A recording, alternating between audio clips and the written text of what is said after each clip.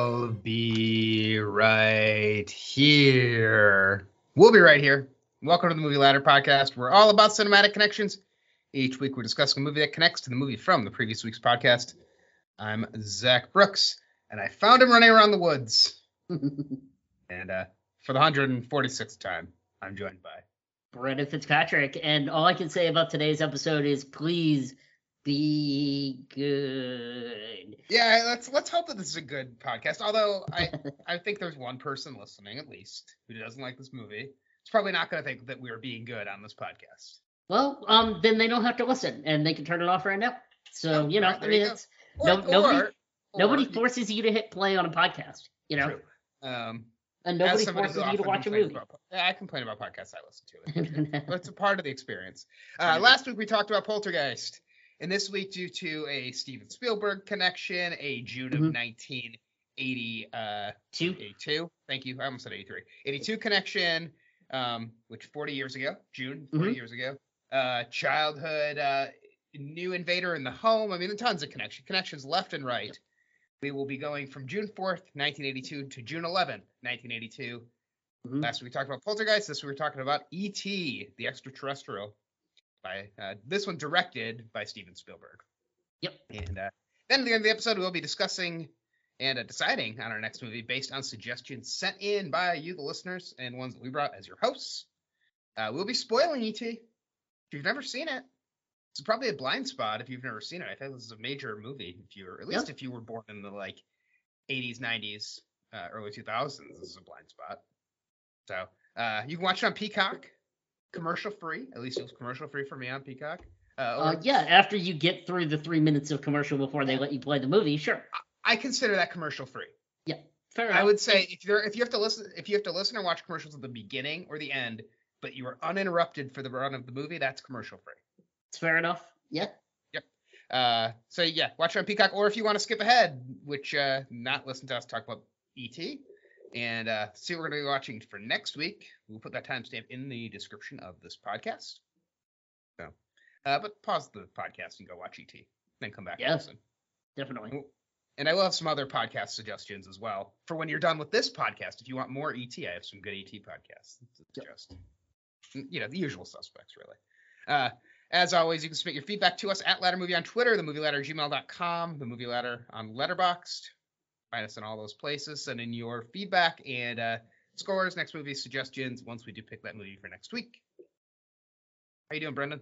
I'm good. It's finally starting to feel like fall here. With temperatures varying between 40 and 65 degrees. It's been really nice here though, weather-wise. Haven't gotten much rain for a fall. It's been nice enough that you can go out for a walk and enjoy the weather, and it's only going to be like this for a couple more weeks before it really starts actually getting cold. So, that's the weather with Brendan for the week. Yep. But you asked how I'm doing.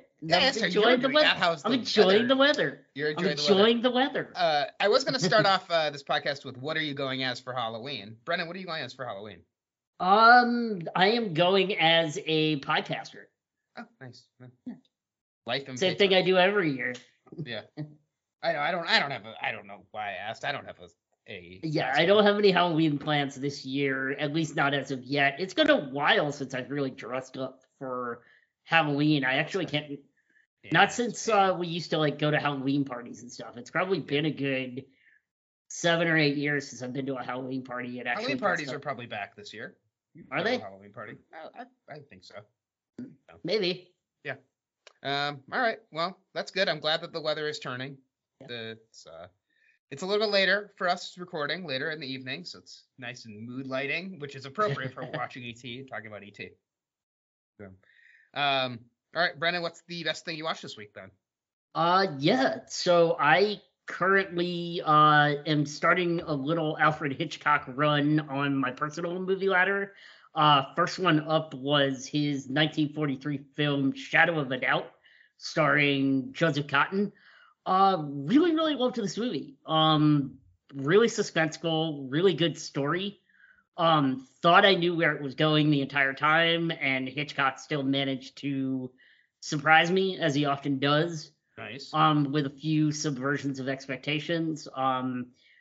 But yeah, I definitely recommend people check it out. I mean, I think of it as early Hitchcock, even though it's more mid Hitchcock of Hitchcock's run.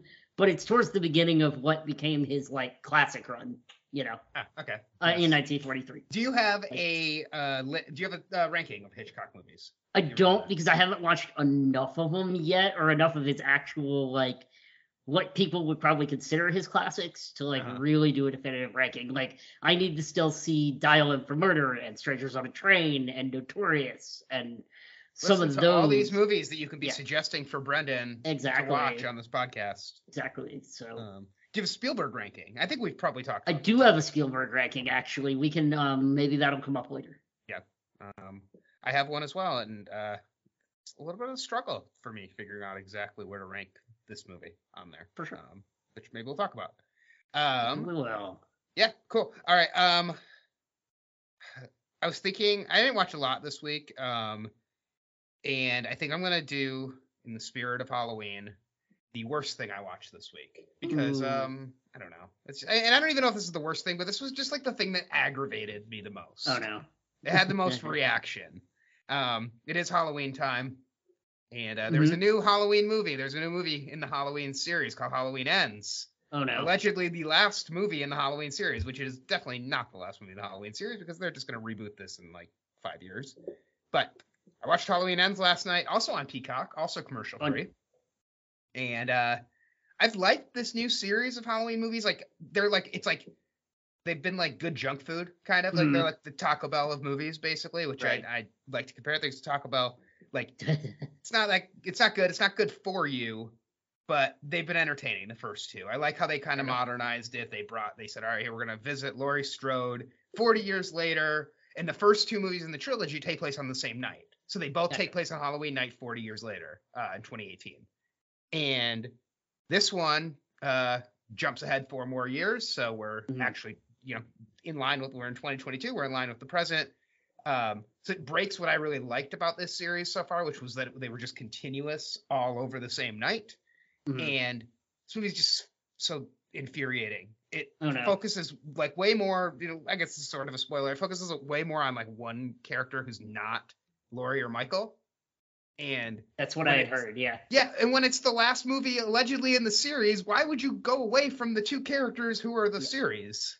Yeah, that's unfortunate. I did listen to a spoiler review of this movie because I knew I probably wouldn't be seeing it. I haven't seen any of the new Halloween movies by who's the director?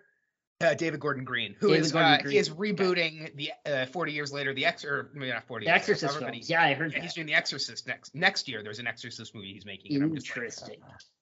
I'll watch it, I'm sure. And the thing is like these Taco Bell movies, I still watch them, even though I know like they're like not that great. But yeah, this one just, I don't know.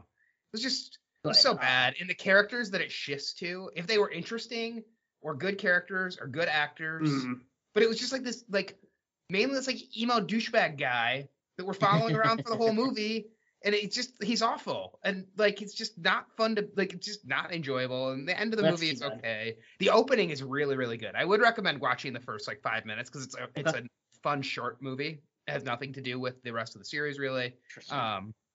Except that it does take place on Halloween night the year after, so 2019, so the year after the first two movies in the series take place. Maybe I'll add it to my list. And at least check out the beginning. I know that I do need to watch some scary movies in the next couple weeks. I know Barbarian is coming to streaming soon, and I'm really excited to check that out. Yeah. I wasn't able to get to it in the theaters, so I'm really excited to check that out. I also heard that that there are a couple other really good things currently on streaming on the Shudder app. Yeah, and like apparently Shudder is like the best streaming service nobody is talking about, except for like Chris Ryan on The Ringer. So I'd be curious to like subscribe to that and like pick some random movie. I'm sure they do a free trial. Yeah. And I know The Exorcist is on there because I was talking to somebody about The Exorcist and they were like, I really would like to watch it. I can't believe it's not streaming anywhere. And I was like, well, you can probably sign up for Shudder. I mean, it was on Shudder. Yeah. And I do think again, sometimes you feel like Taco Bell. And I do think like the first two movies in the series are not bad to go to. And if you're going to watch the first two, you might as well watch the third one, be prepared to not like it, but maybe, who knows, maybe you'll like it. Maybe I will. Yeah. I mean, the thing is, like, I'm not a big, like, slasher horror fan. I'm much more of, like, Poltergeist is much more of, like, the type of horror that's my speed, which we covered last week, or, like, psychological horror of, like, Hereditary, which is a movie that I never want to watch again, but I absolutely adored. Yeah. And this, like I just don't even really think this movie is very scary. That's unfortunate. I mean, it's just not even really trying. It's just kind of trying to be like a managing, like almost like a movie that's just managing the Halloween IP, but not actually like it's not really a slasher movie that much. Okay. And there's not really any jump scares. It's just not like it's just kind of like a drama that takes place in this universe almost. Well, sounds like it's a good thing that you just watched it on Peacock and didn't spend money at the theater this week. That is definitely true. And I was excited for this too. Like I had seen lukewarm reviews about it.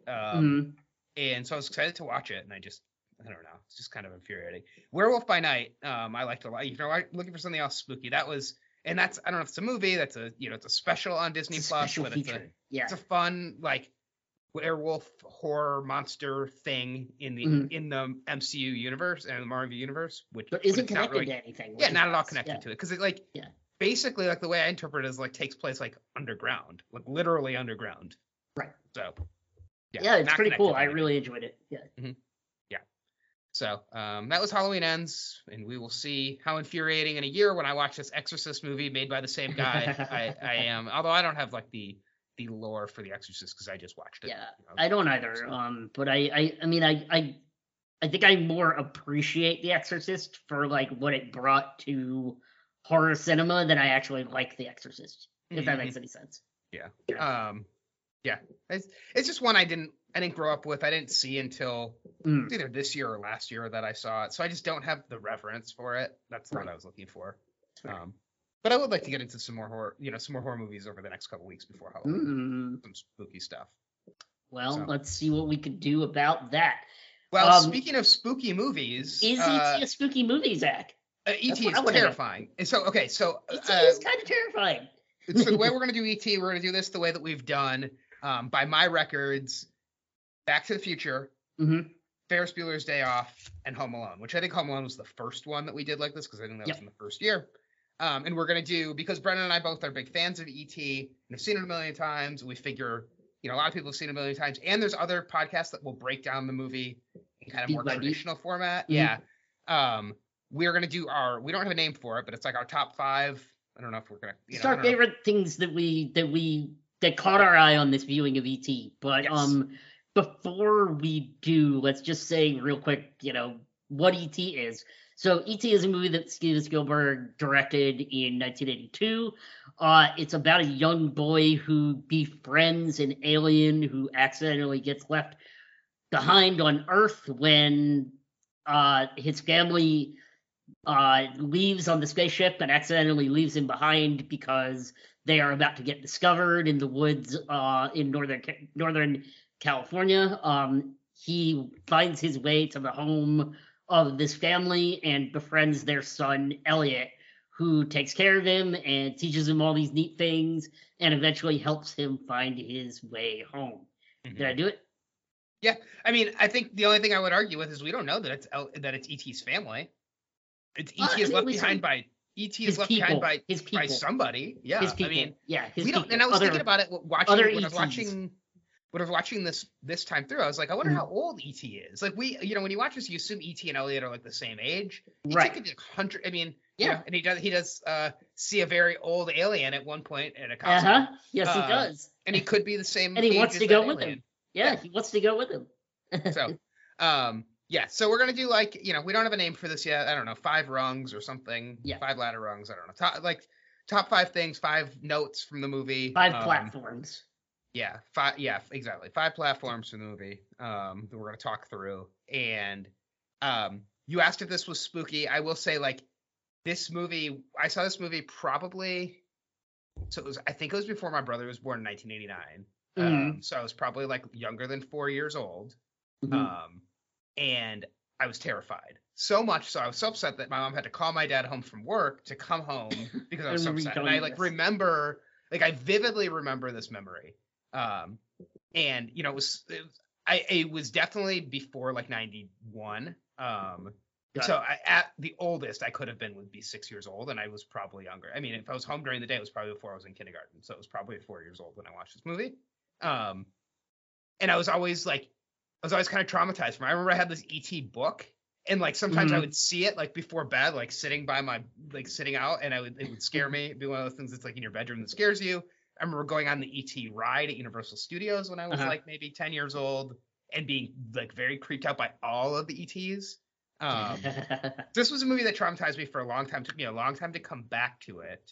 Okay. And I did a few years ago for my personal ladder. I think it was like during early COVID. So I think it was like June of 2020, sometime summer. I think we talked about this right after you watched it, and you may have even been your best thing that you watched that week on the podcast. Could be. I wrote a long review, which actually like I read it right before we got on this podcast, and like the review I wrote on Letterboxd is like pretty much like exactly how I still feel about this. Nice. So it was June 7th of 2020, so almost 38 years after this movie came, or 28 years. Yeah. 38 well, years after this movie came. I absolutely adore E.T. The listeners at home can't see this, but I have a little E.T. figurine that was a Happy Meal toy that is sitting on my desk. It's cool. vintage from 1982. Nice. Absolutely love this. I actually don't recall when I saw it for the first time or if it terrified me, but I am I was a very emotional little kid, so it probably did terrify me. Like I was very easily scared by movies, especially like loud noises in movies. So it probably did scare me when I was a kid. But now I find it to be much more like emotionally taxing than like terrifying. But it's like really, really impactful either way, and it's nice when a film like this can grow with you from like how you felt about it when you were a kid to like the emotional climax that it hits you at as an adult.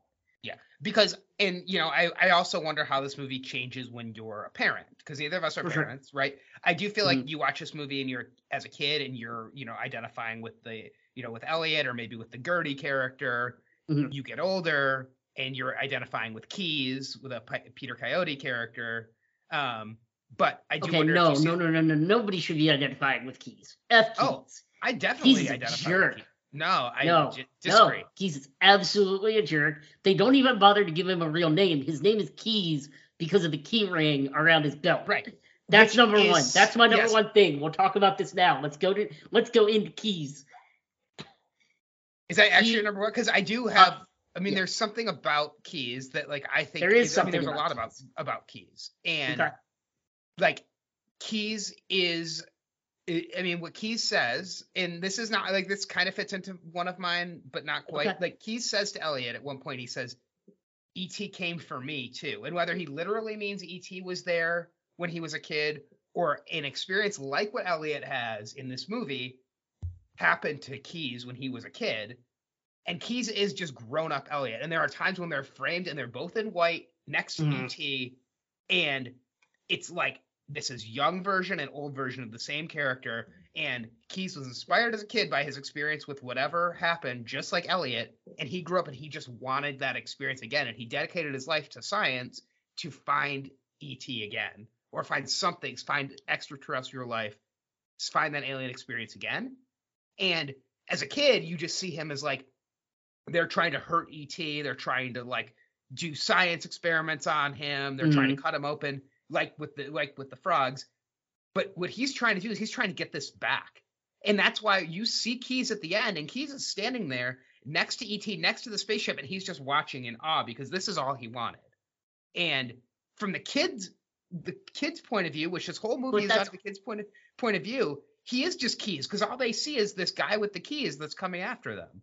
But if that's all Keys wanted, then he shouldn't have freaked out when they said that they were going to the woods. Like, he shouldn't have like sent all the cops after them in the vans and the cop cars and shotguns. Keys is thinking like an adult, and Keys is not thinking like a kid. And Keys is like, no, we have to stop them because I cannot lose E.T. again. And he can't think like, I want to say he can't think fourth dimensionally, but he can't think of like he doesn't want E.T. to go home, and it's like that's what's going to save ET's life. And he's legitimately trying to stop ET from being able to go home and live. Because and he can't let go. Huh? He can't let go. He Right. finally got this thing. So we see two characters in this, and actually, like, I got really choked up watching this time, and I have a couple of ideas why. But when Elliot is saying goodbye to ET, I mean, he's standing next to an actual, like, coffin. Like, it is an alien coffin that he's standing next to with a viewing port through it, like you see in coffins sometimes. I think. I don't know if there's actually viewing ports in coffins, but like it's like the coffin has like the top part open, right? Yeah, it reminded me of that scene in My Girl when Anna Klumsky is over. Spoilers. Yeah. Right. So I mean, he's like, this is like reminds me so much of a young boy like at a funeral for a brother, for a friend, for a parent. Absolutely. I mean, we have an absent father in this, so this could very easily be his father's funeral, essentially, that he's at. Right. Or, like, you know, or from a pet, but it's going to be, like, just as traumatic, right? Like a dog that dies. He loses this important person in his life, and then he gets it back. And that moment when he gets it back, which is, like, that's when this movie turns so much into fantasy, because, you know, I'm sure Steven Spielberg is writing some of this movie. I'm assuming he wrote it. Is, you know, at least directing it. He did not write it. Melissa Matheson. No, it is written by Melissa Matheson. Yeah, but like the creative staff behind this movie, I'm sure loss was a big part of this, and they're like, I wish I could get back this thing I lost, this person I lost, this pet I lost. For sure. And Elliot gets to experience that because of the magic of film. Yes. And so like this movie so much is about loss, and that was what really stuck out to me this time. Exactly, and I think that is why, you know, I'm so frustrated by the actions of the Keyes character throughout the film, and I had a totally different read on it than you did, and that's why it's my number 5, because it's the one thing in this film that for me continues to be like frustrating. Like, the film doesn't want you to identify with him at all, which is why they don't even bother giving him a name. You know, I mean, I can see that. I just don't agree. I really think they don't give him a name because to the kids, he is just waistband and keys, and that's who he is, right? Like, he's which to me means we're not supposed to identify with him at all. But we get the same treatment of the teacher.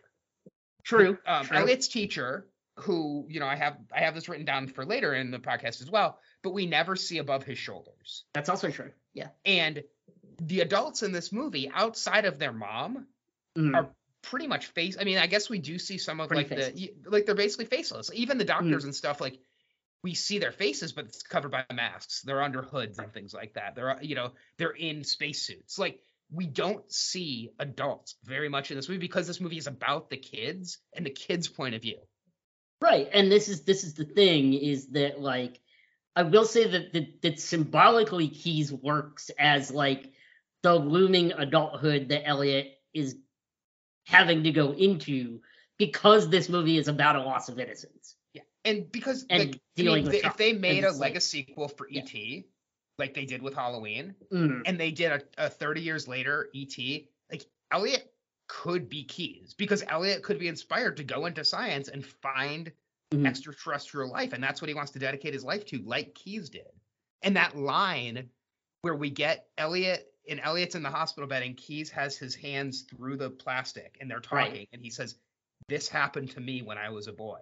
Like, that is, I think, the key to unlocking the Keyes character, and where, like, I completely understand who this character is, and he is not malicious. In my mind, in my read of this movie. Yeah, it didn't hit me that way this time. And I don't even know that I believe him when he says that. I mean, but the way he looks at him, like, he's almost like Spock-like to me in this movie. Right. Like, he reminds me a lot of Spock. Okay. And he just seems like he's, you know, it's like to kids, there are so many things. And, you know, when I was a kid watching this movie, there were so many things about this movie that were scary to me. Right. Like the saw blade that's spinning, and the way the light comes through, and just like the different household objects. And I'll touch on, you know, again, I'm like kind of jumping all over my list, so I'll touch on these things. I'll come back to these when I get to them. But those things that were scary about this movie when I was a kid, that as an adult, you're like, oh, that's just like a saw blade, or that's just like a fork, you know, like these. But the way it's shot, the way it's lit, like, are really scary to a kid. And it's the same way that a person like Keyes to a kid would be terrifying. A doctor would be terrifying. A dentist, I think of like, do you read the Berenstain Bears? Yes. As a kid? Yeah. Do you remember that? Do you remember the one where Berenstain Bears? Yeah, so I don't remember. It's Berenstain, whatever. Yeah. Where they go to the dentist. Yeah. And they're scared of the dentist. Yeah. They're scared of all the tools at the dentist. Yeah. And because to them, these tools are like these like pokey things and needles and all this stuff, but like it's just to clean their teeth, right? And it's not actually scary, but to a kid, the way you see this stuff, and that there's so much of this movie that like because it's shot through kids, that there's stuff that is scary.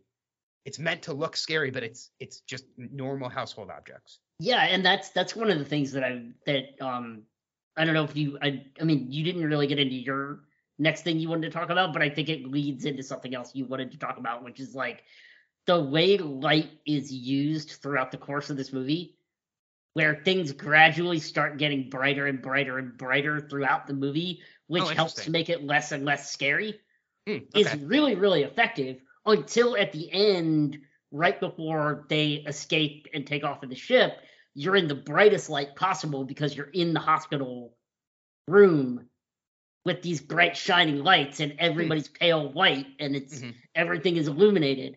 But that's the scariest moment of the movie. That's the scariest moment. But it's like, what I'm saying is like, there's this progression of light because E.T. and Elliot are like shot in darkness for the first 30 minutes of this film when they're interacting with each other, whether it's outside or when Elliot brings E.T. inside to his house when he stays home sick from school. You can barely see what's going on because there are no lights on in this freaking house. They're just hanging out in the dark playing with their toys. And it's like, he's still trying to figure out like what E.T. is and whether he's like good or bad or whatever. And then they start to form this connection and the lights start to get brighter. And E.T. has that moment where he's in the closet and he puts his head into the light and like Elliot gets this look on his face like, oh, now I see who you are and what you are. Well, it's interesting that you said a light grows through this movie because the light also grows inside of E.T. His heart, the light of his heart grows as well. So I do have something similar to that. I don't have that exact, and I actually didn't pick up on it getting progressively lighter as the movie goes on. But I do think like there's one of my items is visually, so I'll get to that. So yeah, I mean maybe we've talked around our list enough, or I guess I've really been the one talking around my list. So your number 5 is the Keyes character in general? Yeah, let's go to Keyes. Yeah, the Keyes character we went into I'll make that my number 5. Yeah. Okay. So I couldn't decide on a 5. I had 5 and I have an also ran. So my honorable mention is just gonna go to I'm just gonna mention it real quick, and that's the score, the music, the theme song. I originally had this on my list, but I replaced it. So this gets booted off my list. So my new number 5 is how funny this movie is. And that's something I never picked up on. And it's really kind of like the middle section that's funny. Although there's some funny stuff. There's a line early on that's kind of funny. But like drunk E.T. walking around in a bathrobe made me laugh so hard. And then that part, and then when we get to the Halloween stuff and E.T. freaking out that the knife is going through Michael's head.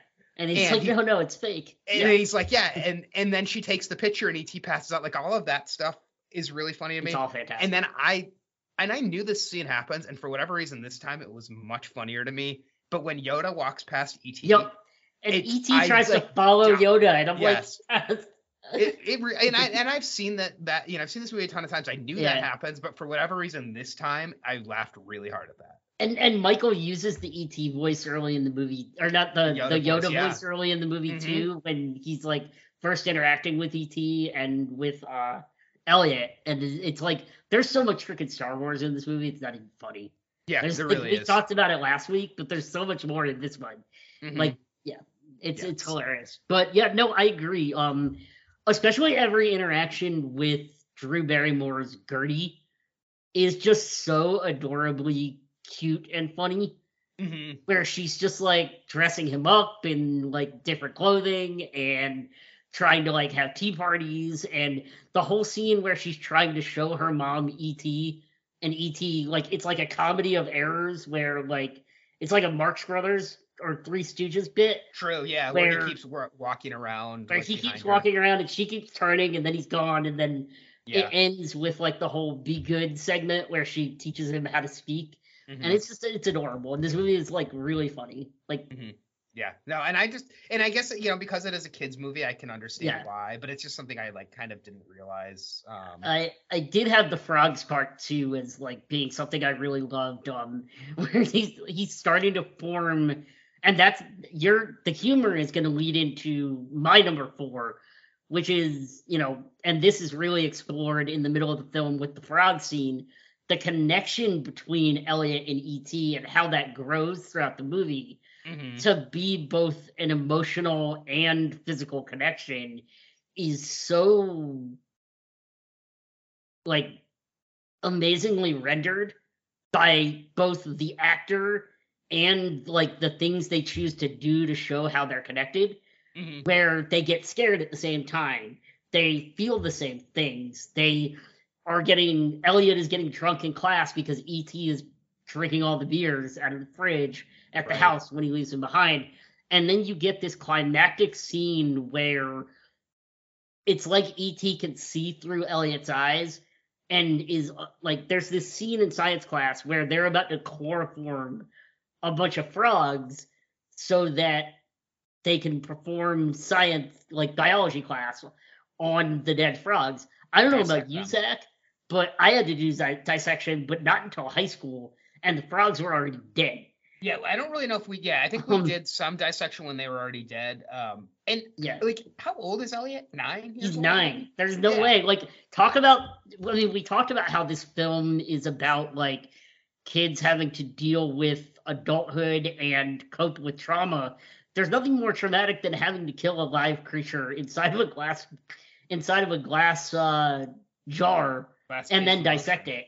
Yeah. So there's like the whole scene where Elliot like is like, no, I have to let him go, and then he like runs around dumping all the frogs out and gets all the other kids in the class to do it too, is like so triumphant and so much fun. That like it really like hammers home the connection between E.T. and Elliot, and you also get like the real understanding of how connected to nature and life and good E.T. is as a being. Because like you get it a little in the beginning of the film because he and the other E.T. beings are there exploring the life of Earth and like picking flowers and plant life and like trying to understand life. Yeah. And so he is starting to understand life through his connection with Elliot. And I think that's like, I was trying to pick up on this time. Just like, is there a point when him and Elliot become connected? Because there's never a point where like, I always in my mind I remember it like Elliot is like he's hurt and E.T. heals him and it's well before them. But it's the first day when Elliot is home sick from school and he's showing E.T. all of his action figures and all his cool stuff, and then Elliot like tries to go to the kitchen to get him something to eat, and that's the first time E.T. reaches out to Elliot and tries to make the connection, and Elliot drops all the food on the floor. Right. Okay. Because and that's it just it wasn't super clear if that was when like they had made contact. Yeah, that was Elliot. That was E.T.'s first attempt at making like that bond. So, yeah. Okay. So that was your number 4. Yeah, that was my number 4. All right. My number 4. Something else that I picked up this time, and that will be something that I'll come back to, is the fact that I picked a lot of things up this time. But how much foreshadowing? Wait. Let me go back to one more thing in regards to that connection that I almost forgot. Yes. Okay. So E.T. initials E.T. for Extra-Terrestrial. We never find out Elliot's last name. Oh yeah. But I would guarantee you that it starts with a T. I like that. And so they are both E.T.s. I mean, the actor who plays Elliot is Henry Thomas. So true. So he could be Elliot Thomas. Yeah. Yeah. So there you go. So they are both ETs. So they're more connected. So see, look at how significant it is that parts of names are held back in this movie. There's a reason for it. Just like Keys not getting a name. So okay, all right, yep, good call. All right, my number 4, and I started saying this, and it's kind of fitting. There's so much foreshadowing in this movie. Yes. And on a rewatch, there's a lot of things that you notice. Like Michael, so I wrote down a bunch of stuff, and I think it's in order. Michael driving, right? Yep. The fact that we see Michael backing the car out of the garage early because that's going to come back because Michael's trying to learn how to the government truck, and he can't. That we get Elliot playing sick early in the movie, and then he's going to be actually sick later in the movie. Yep. And he's going to be fake crying at the end. He's going to be pretending to be, Yeah, that's true. Pretending to be crying, pretending to be sick. He's a real Ferris Bueller, this kid. There's some foreshadowing for you. That we get, so there's, and I didn't do the counting. I started to at the beginning, but at the beginning of the movie, there are a whole bunch of the suited government agents, the Mulders essentially looking for E.T. And they all have flashlights. You can't see them. You just see silhouettes of 8 people. And I don't know how many people we get at the end of the movie with the bikes and Gertie and Michael, but I would bet it's the same number. I bet you it's and so again, that's making that comparison between the kids and the adults, the kids who have this experience and then they grow up to be these adults who dedicate their life to studying science. So again, get that connection. Gertie says that they can't. She says they can't tell anybody because they'll run experiments on him. And they'll run experiments. They'll do a lobotomy on him. I think is what she says. And about the dog catcher specifically. So it's not even about ET yet. It's about they don't know what it is. Though they don't know what it is, and so they say if they call the dog catcher about whatever this creature is, they keep hearing outside. Or whatever, the coyote, that they'll do experiments and lobotomy. So they're already scared. Again, from their perspective, these adults are going to come in and they're going to cut the thing open and they're going to do bad things to it, even if that's not real. Even if what they're doing is they're purposeful. We even get some of the lines being introduced, "I'll be right here" is said, "Be good," and we get Elliot dressed up as a zombie with pale face paint on Halloween. And then the next day, it's exactly 24 hours later, he's going to be pale as a ghost, as is E.T. So they're both going to kind of become these ghosts that they were dressed up as for Halloween. I don't know if there's any other major foreshadowing things that you saw, but that was some of the stuff that I had in there. Not that I can think of, no. Yeah. So I never picked up on how much stuff is kind of the track work is laid early on in the movie, but that's paying off later. There you go. All right. What do I want to go to next? The next thing I'm going to go with is the actual. My number 3 is going to be the actual visualization and sound and voice of E.T. It's iconic. I mean, and just the way E.T. squeaks and bleeps and groans as E.T. is walking for the first time. Yeah. The sort of alien sounds that E.T. makes when you're first meeting him, and how that evolves into being more human throughout the course of the film as he's becoming more like Elliot, and Elliot is becoming more like him. This sort of leads into their connectivity, where he's able to become more human so that he can be understood and get help finding his way home. Whereas when you first meet him, he's terrifying.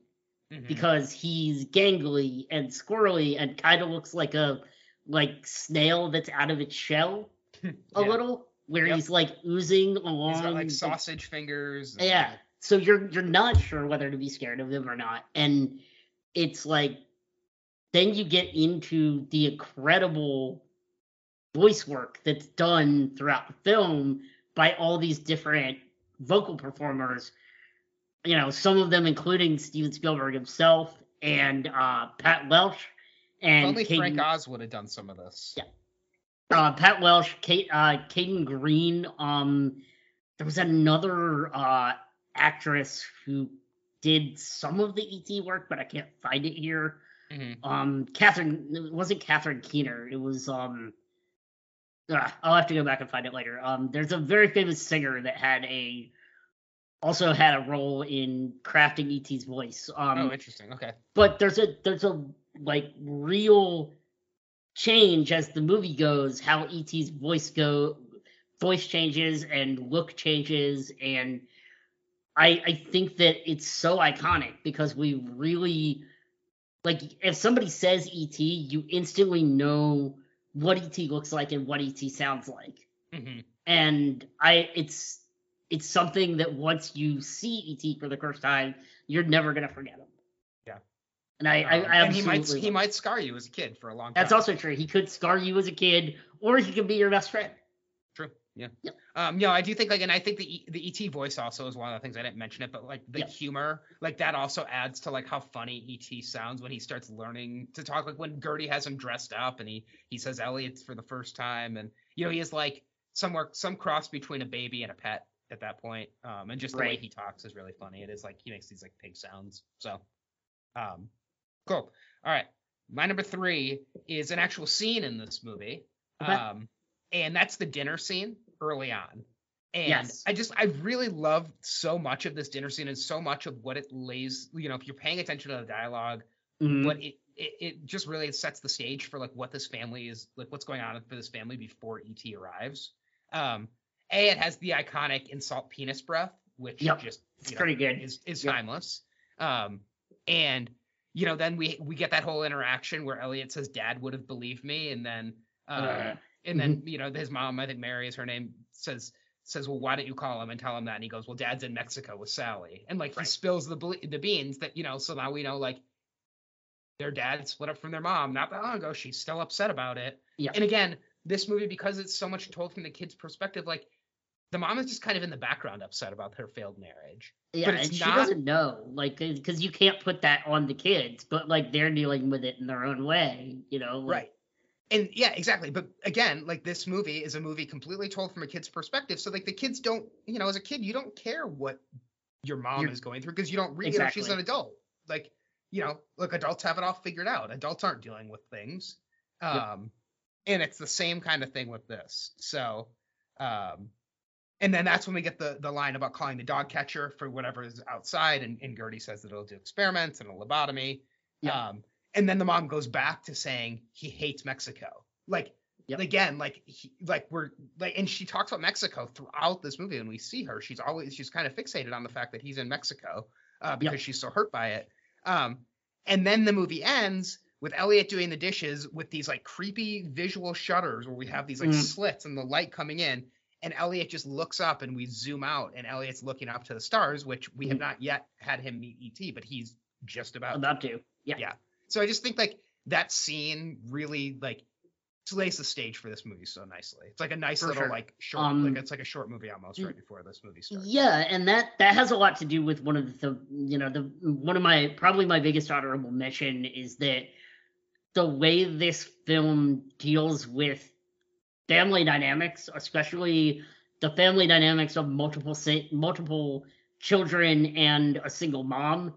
No matter what that single mom is being a single mom for, like it's really hard. It's really hard to be a single mom, especially with multiple kids, because kids are mean and kids can be really cruel to each other and really cruel to their parents. And we see that. And we see the kids being cruel to each other. We see the kids unintentionally being cruel to her. We see her having to deal with Elliot sick, leaving Elliot at 9 years old home alone by himself because he's sick, because she has to go to work. Having to leave Gertie at home alone so that she can go pick up Elliot from... Yeah, which is something like that you would get arrested for today that was actually kind of normal in the 80s.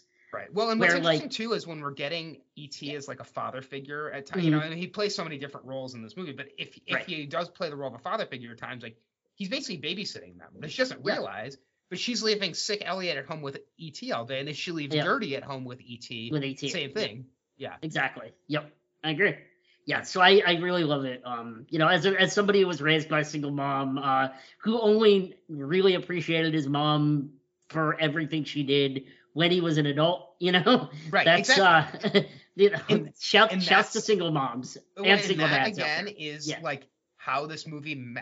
So was this your number 2? Because I'm about to jump. No. This is my honorable mention. Yeah. Let me jump to my number 2 because I do think like basically like this movie is timeless at any age.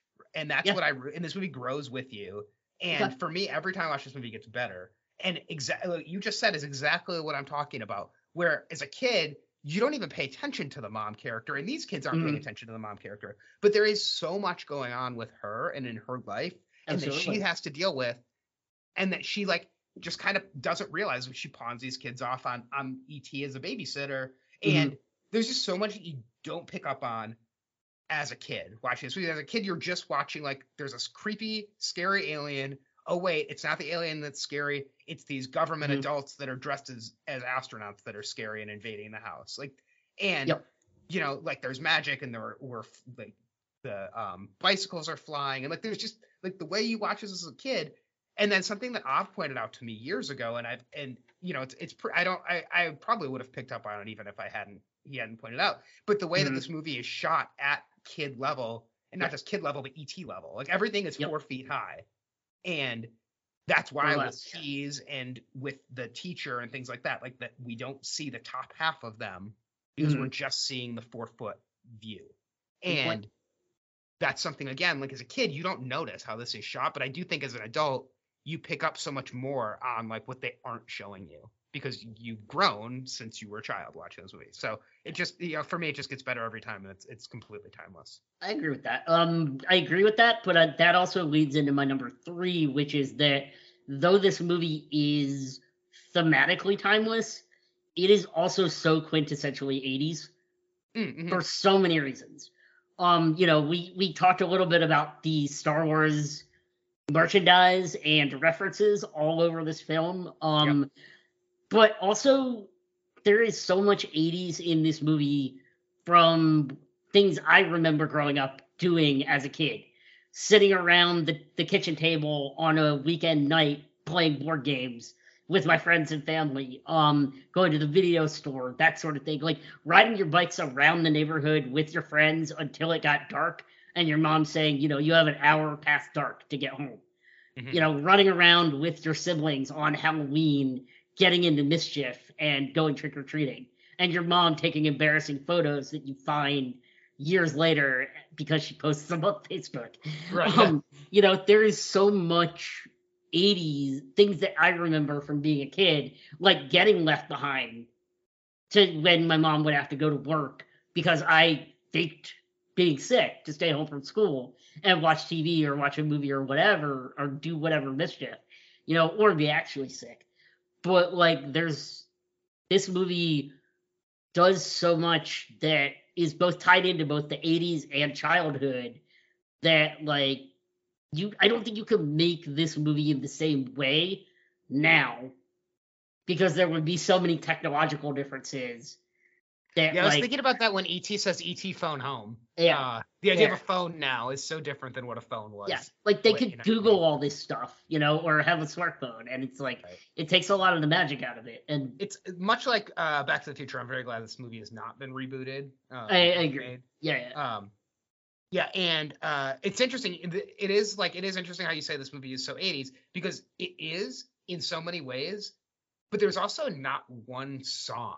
It's like there's no. That is also true, and that goes into the score because you have the iconic John Williams score, and for them not have a single 80s song is pretty wild.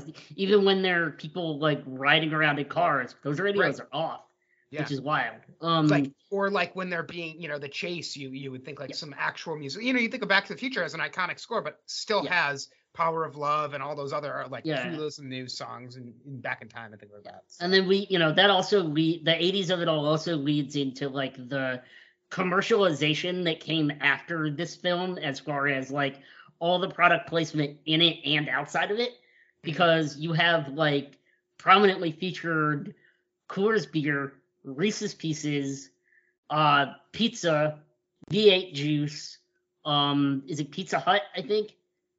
I feel like they mentioned Pizza Hut, but you don't actually see Pizza Hut. Okay. Which is an interesting tie to Poltergeist. To Poltergeist, for sure. There are a bunch of different, like, Star Wars product Sesame Street, like, all these. I loved all the food products. When they open the fridge, there's Philadelphia cream cheese and V8 is the one that stuck out to me this time. Okay, and I didn't write them down, but there were like everything in the fridge is some sort of name brand. Yep. Which I thought was really funny. And it's funny because they had to use Reese's Pieces because they couldn't get M&Ms. Yes. Friend of the podcast, Sarah Orrick, actually sent me a blog post about how they that M&Ms didn't want to be featured in the movie, and that was what they originally reached out to. Idiots. Yeah, I said that's very similar to Hulk Hogan turning down the George Foreman grill to do the Hulk Hogan blender. Right? Yeah. No, instead he decided to make, what was it, the Hulk Hogan pasta I think it was a maker or blender. whatever? I believe it was a blender. Well, didn't he do a pasta thing too? Anyway, it doesn't matter. He definitely did a pasta thing. Speaking of things from the 80s, let's talk about Hulk Hogan. Yeah. All right. So yeah. So was that your? I feel like we're. That's my number 3 is the 80s commercialization. So somehow we got off track because I already did my number 2. So what's your number 2 then? Well, you said you were going to do 2 at once. So I did. Because you wanted to go right. I did do 2. So I'm gonna go into 2 then. Yeah. Yeah. All right. Well, calm down. But you started. No, you started before me. Somehow you. No, you did 2 in a row because you said let me go ahead and do my number 2 while you were talking about your number 3. But so you did your number 5. I did my number 5. You did your number 4. Yeah. I did my number 4. You did your number 3. No, I didn't. No, I didn't. Right, so I did not. I did an honorable mention. All right. Well, while you were talking about 2 and 3. In the middle of your list is a really no. While you were talking about 2 and 3, I brought up my honorable mention. So what were you doing between 4 and 3?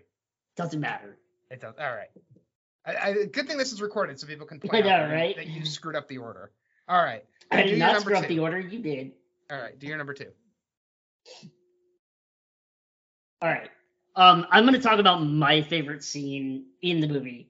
All right. As my number 2, and that is the scene where Mike and Gertie meet E.T. So Mike and Gertie come home from school, and first Mike comes into Elliot's room. Elliot has been home all day, sick from school, and Mike has been making fun of him for the first half hour of this movie because Elliot keeps saying there's something in the backyard, it's an iguana, it's a werewolf, it's a whatever. And now that he's finally got E.T. in his room, he wants to show his older brother. But he first, makes his older brother do this awesome promise. And, the most important promise you're ever going to make. The unbreakable promise. And he shows him, and Mike is, freaked out, but then, also, forms this connection with E.T., and then Gertie comes in out of nowhere, and they all just start screaming because she starts screaming, which makes E.T. scream, which makes the other 2 scream because they're connected to E.T. and doing what he's doing. And it's this circle of screaming. Circle of screaming. Circle of screaming, which is wild and really funny. And then they finally calm Gertie down. The mom comes in. She's like, what's going on? Nothing. Get out. And then they have, Gertie and Mike and E.T. in the closet, and they're trying to figure out what to do with E.T. And E.T. is, making a connection with each one of them as they're staring at him, trying to figure out what to do with him. And it's so beautiful, and it's such great acting from all 3 kid actors. Mm-hmm. I do agree with that. It's just, it's my favorite scene in the movie. I mean, that is that kind of goes back to my point on the foreshadowing because we get E.T. making the connection with each of the 3 kids. Yep. And then when E.T. leaves, he says goodbye to each of the 3 kids. Doesn't say goodbye to the adults at all. Yeah. Exactly.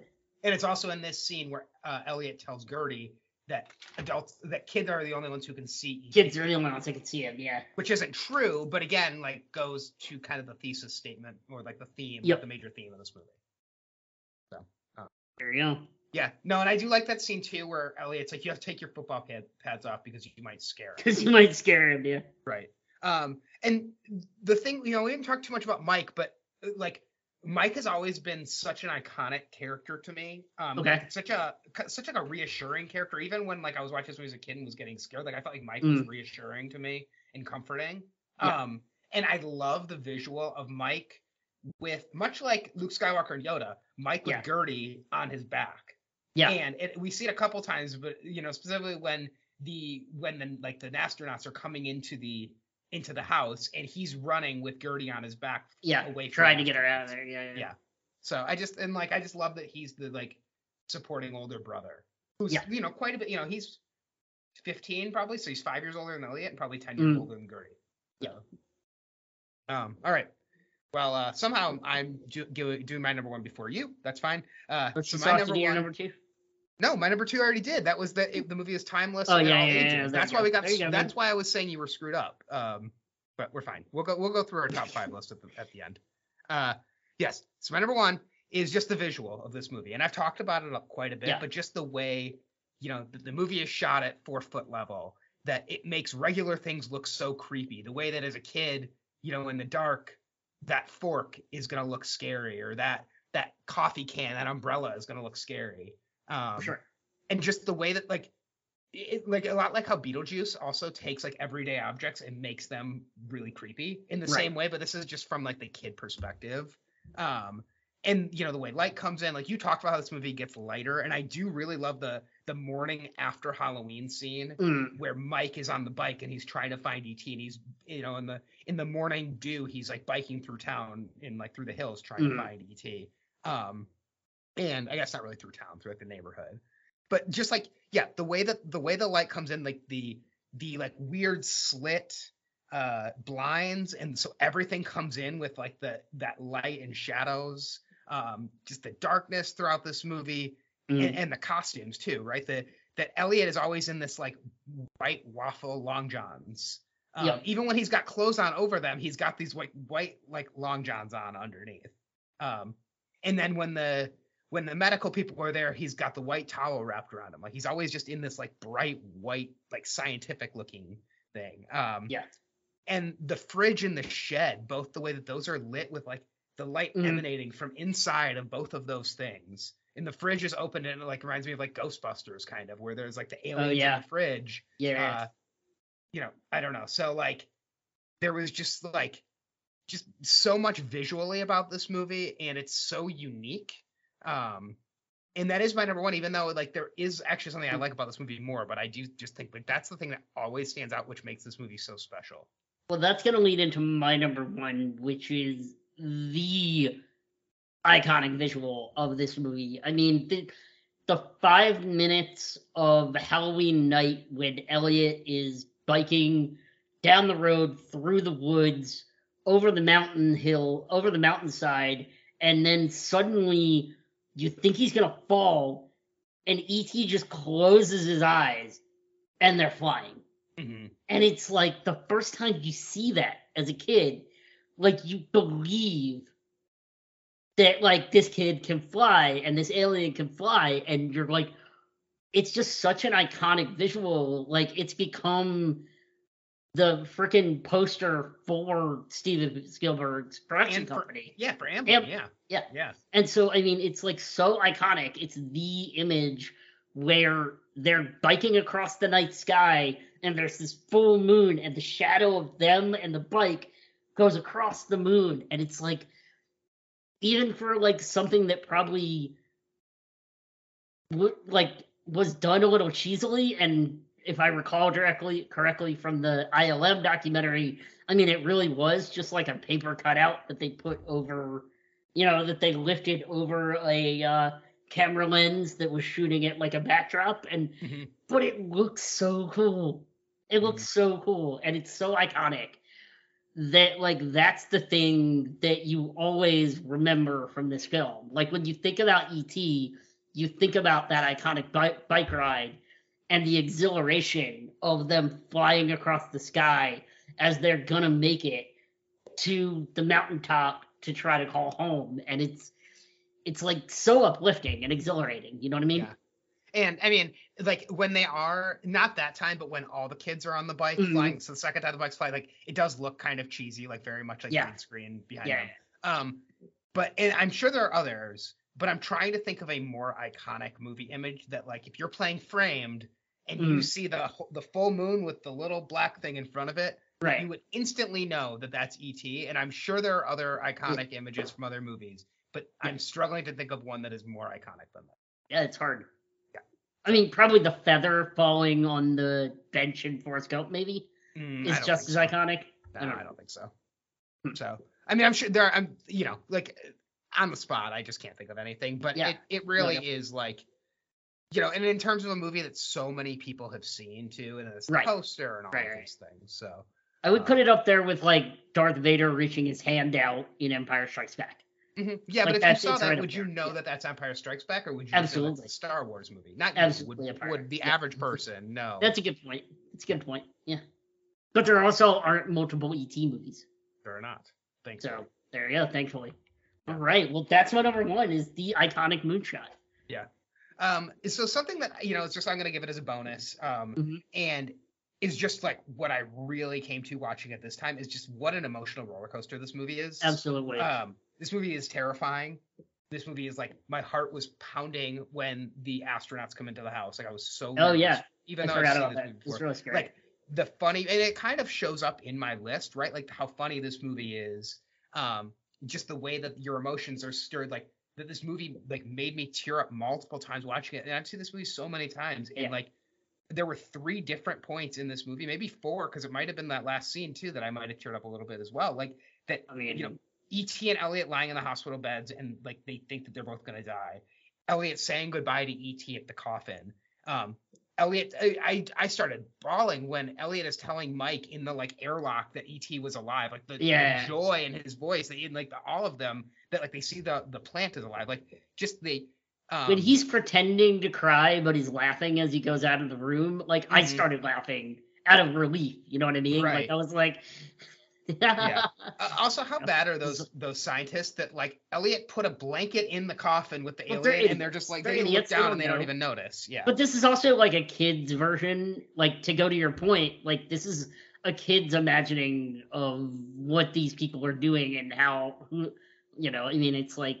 I don't think it's a kid's imagining. I think it's because I mean, like when they're coming in through the house, there's a big difference between this is a kid's imagination and this is a kid's perspective. I think the kid's perspective. I mean, yeah. But like they definitely weren't in full astronaut uniforms when they were bursting through the house. Like that's the kids' of imagination of what they looked like. You don't think so? No, definitely not, because they're just in regular hazmat suits later. They definitely weren't. I kind of thought because they're dealing with an alien, they're like, we're just gonna wear like what we would do in space. No, because they're not from NASA. I mean, we don't know where they're from. That's the thing. Yeah. I don't know. It doesn't make a lot of sense. Yeah. That's interesting. I just assume that is what actually happened. No, because every time it zooms to them, they're wearing something different. Good point. Yeah. I did notice that they like take their masks off and things like that. Like they're not very good about their sanitation.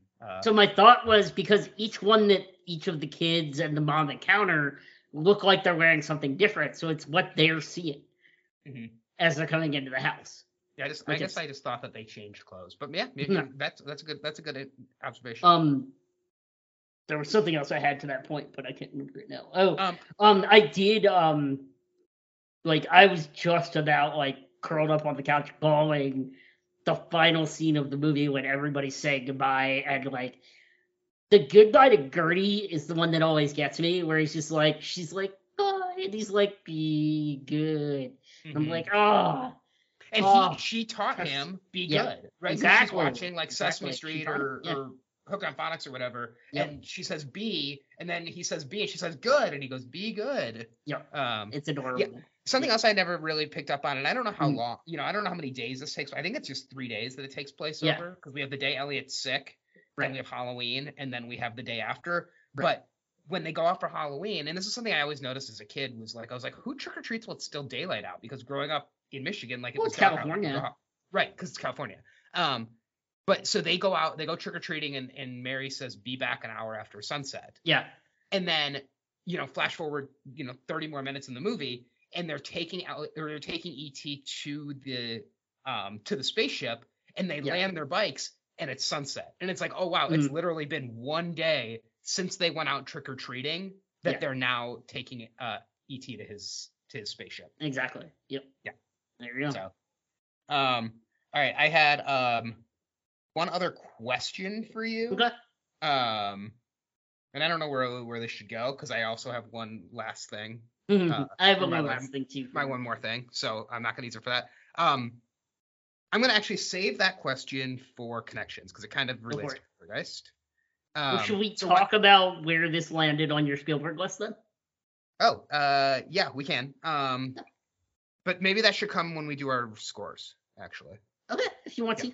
Yeah, that's fine. Why don't we go through our list from 5 to 1 each, and then we'll get into feedback, scores, and then connections. So yeah. All right. Since you screwed up your list so much, why don't you go through I 5 didn't to screw 1 up my on your list that much. I think you just got confused because you did 2 in a row, and I said, that was going to be one of my honorable mentions with something connected to your 2 or 3, and you thought I was doing an official 1 when I was just see. like, Yeah. Anyway. Okay, that might be why. Okay. Yeah. Anyway, all right. So 5 was Keys. Talking about Keys as a character. 4 was the E.T. Elliott emotional connection. Then we had number 3 was the 80s and 80s vibe of the movie and all the commercialization surrounding it.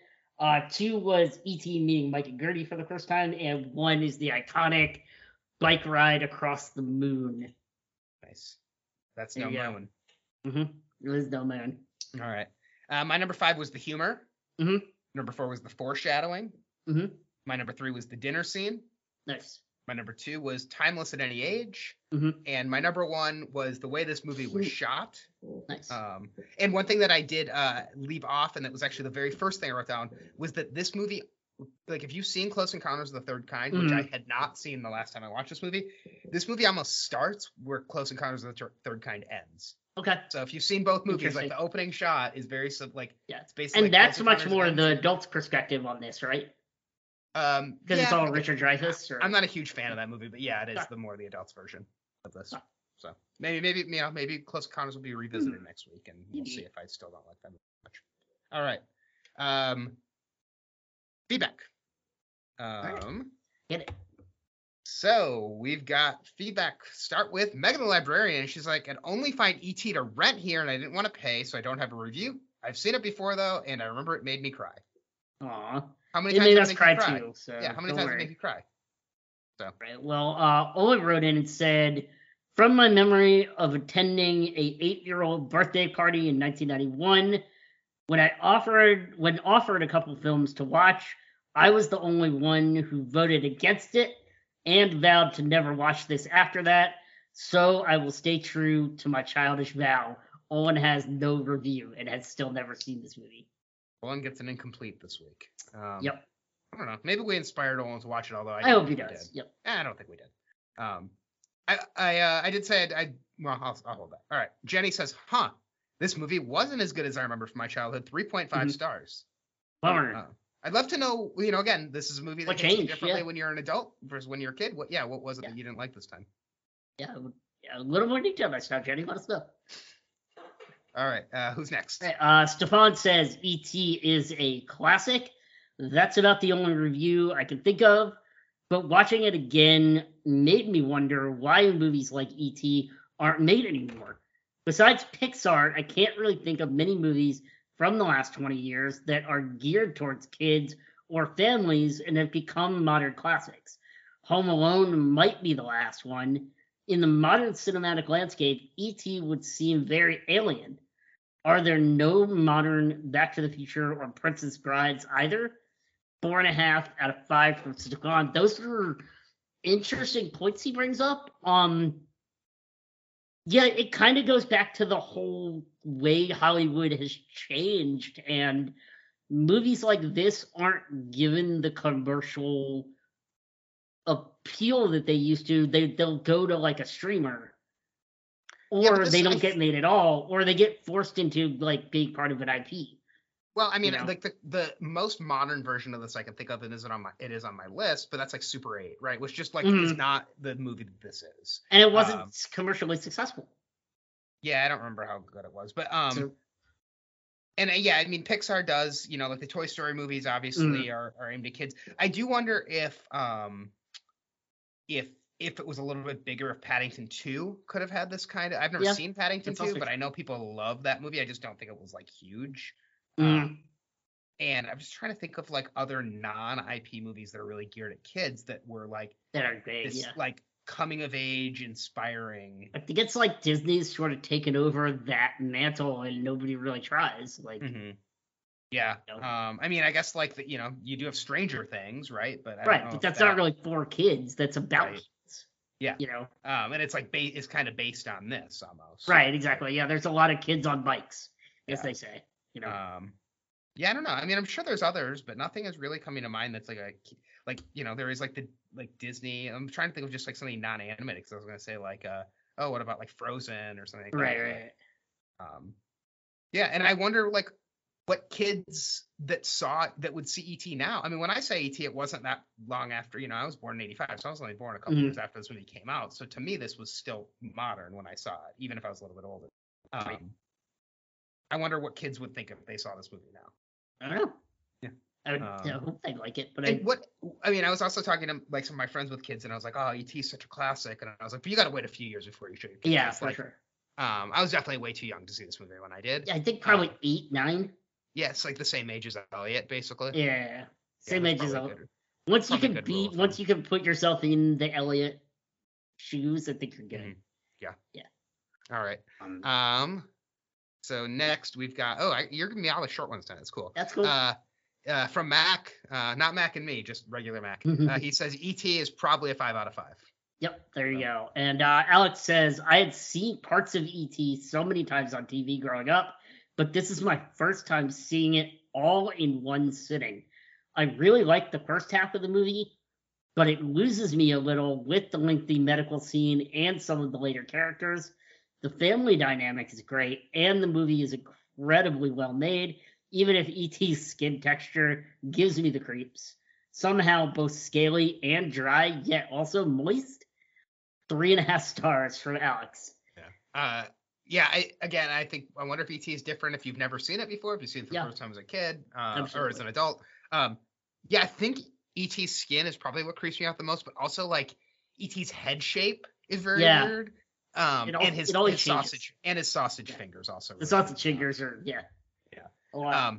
But E.T. when he's dehydrated out by the creek. Oh, it's when awful. Mike finds it's him, terrifying. It's so gross. Yeah, he looks like because it's so sad. You're like, oh my god. Yeah, it is also really sad. Yeah. I do think like that. Well, that's another question I have for you. I'll hold that. All right, we'll close out with Jim. Jim says it's a classic. 5 out of 5. His hero of the movie is Henry Thomas, a great performance by a child actor. There you go. Boom. And that is a 4.3 average from the listeners. Yeah, my brother did give this a half star on Letterboxd. And he did text me and said that movie's super out. He did say that movie's super overrated. But I said I just think he needs to watch it again.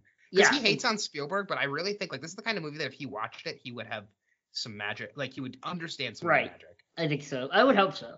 For sure. All right.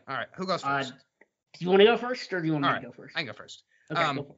Yeah, I agree with Mac and Jim. This movie is a classic. It's 5. I never, like, when I saw this as a kid, this movie scared me so much. It was one I never thought I would ever even want to go back to. I'm so glad that I did. I hate just, like, I love that this movie, like, I love this movie so much. I don't love that I'm, like, gushing so much about it. But I just think, like, there's so much in this. It's so unique. There's no movie like it. And it's just, it's one of one. Like, it's great. And, I do want to talk about some things we don't like about it. I think because I do think like there are some nitpicks, but I just think like for what this movie is trying to accomplish and what I realize that Steven Spielberg is accomplishing with this, if I don't look at it from like a what's the word like a that's like why a skeptical like a if I'm not being like skeptical about this movie, skeptical isn't the word I'm looking for. There's another word I'm trying to think of. Critical? Like, no, like. If I believe that Spielberg came to this movie with good intentions, I just think what he accomplished is really impressive. And I agree. There you go. Yeah, and I mean, like I put one of my nitpicks as one of my top 5. Like, I mean, I think the Keys character is awful and doesn't make sense. I don't like him. I hate him. But I wanted to bring it up because I didn't want to ignore him completely. Cynical was the word I was looking for. If I come with cynical, like if you look, I do think that my brother comes to this movie from like a cynical point of view, and that it's like schlocky and fair enough. Like, I think like it never is that for me. It's just magical. Yeah. I am also gonna give this movie a 5. I mean, this is a childhood classic. It's an adult classic. It's a Spielberg classic for a reason. I mean, it's one of the most iconic films of the 80s. I absolutely love it. I mean, as we talked about, the gamut of emotions that this movie can bring about, from the joy to the absolute tears at the end. I mean, it's not a lot of movies do that. Mm-hmm. or do that well, and not that many movies hold up to the emotion that this movie has after multiple viewings. I was gonna say after multiple watches, multiple especially, viewings, still have that pull. Yeah. This film hits, and you pick up on something new every time you watch it as well. Yeah. Like I never realized until this watch that Keyes' character was named Keyes because of the keys. Right. Yep. Until this watch, and I was like, and okay, if you I watch have to this make movie that. with captions on, they say Kate every time he's walking. They say Keys jingling when he's walking, like in the captions. Exactly. So there you go. So it's a 5 for me. It's gonna be a 4.6 overall. Which will round up to a 5 for Letterboxd. One of our first 5 across the boards. Is 4.6 or 4.76? 4.76. Okay, because you said 4.6, but wrote. I said 4.76. Oh man, Brendan, you're hearing things tonight, man. We'll see. It's a recorded medium. Oh my god. One thing that I was and again, like this, I'm not like super into gun culture, but I was glad that because at one point they had remastered this and replaced. Dude, that's my one more thing. Don't step on things. Stop it. Well, all right. Well, I mean that's like kind of an too late obvious now. thing. Yeah, it's too late now. But all right. We'll hold it. All right. We'll do it now. It's fine. So my one last thing, in the 20th anniversary remastered edition in 2002, Steven Spielberg took out the guns from the hands of all of the federal agents that are chasing all the kids on bicycles as they fly over them towards the forest. Mm-hmm. And then 10 years later, in 2012, he put the guns back, which is why the guns are still there when you watch it on Peacock. Okay, so I didn't realize before I saw this that they put the guns back, or I guess I must have noticed that the last time I watched it, but I forgot. And I was just expecting like the flashlights, which wouldn't make any sense because it's daylight out there. It's supposed to be walkie-talkies. Or walkie-talkies. It's supposed to be walkie-talkies. I guess it makes a little bit more sense, but still, I'm like, I'm not into gun culture, but I just think it makes sense. Like this is how the adults would react. So they're also like law enforcement officers, right? So of course they have guns. Yeah. What's a walkie-talkie going to do? I mean, I don't want them to use the guns, but all right. My one last thing is I love how much they talk about the coyote coming back. Yeah. And that Keyes is played by the actor Peter Coyote, and I just think like like I don't know if it's a fun week and a nod that like Coyote is gonna, it's like Coyote's gonna come to the house, like Coyote comes to the house. It's good foreshadowing. Yeah. Yep. It's a good foreshadowing. So, I thought that was good. Why don't we talk about our Spielberg list? Where does this fall on your Spielberg list, Brendan? So right now this is number 5. Wow. Do you want to guess what the 4 I have above it are? All right, Raiders. Yeah, Raiders is number 1. Okay. Jurassic Park. Jurassic Park is number 4. Okay. Jaws is number 2. And Saving Private Ryan is number 3. Whoa, there you go. I got all 5. Nice. There you go. So after this viewing, I might flip-flop E.T. and Saving Private Ryan, but I also haven't rewatched Saving Private Ryan in probably 5 or 6 years. Maybe next week. Saving Private Ryan is another one of those movies that just makes me cry at the end. Spielberg is real good at like hitting those emotional beats in a movie. Like he's real good. Except when he's not. Except when it comes off as like a way you can look at it and be cynical about. That's true. And for comparison, to a movie we did last year, Catch Me If You Can is at 6. So there you go. So I have Catch Me If You Can at 7. I'm sure we did this on the Catch Me If You Can episode. I feel like. So I have E.T. all the way up at number 2. Nice. And I think there's an argument for being number 1 because my number 1 is Jurassic Park. Yeah. And I can see that. Yeah. I love Jurassic Park. I think there's like such a magic with, and I just watched that recently. There's such a magic with that movie, and like that. These are really 1A and 1B because I just think like there's something like Jurassic Park. There are other versions of Jurassic Park that exist, like of that kind of like terrifying sci-fi thriller. I don't know if there's another version of E.T. that does what this movie does, and so like but I do think like there's like. I would prefer. I don't know. I think I would if you gave me like if I had to incinerate one of them, and I can only watch one. I don't know. I think I might keep Jurassic Park. It's just it's hard. I can't decide. But I do have like a clear. Then I have Jaws at 3. Because I do think like I like Jaws a lot, but I think like Jaws lags a little bit.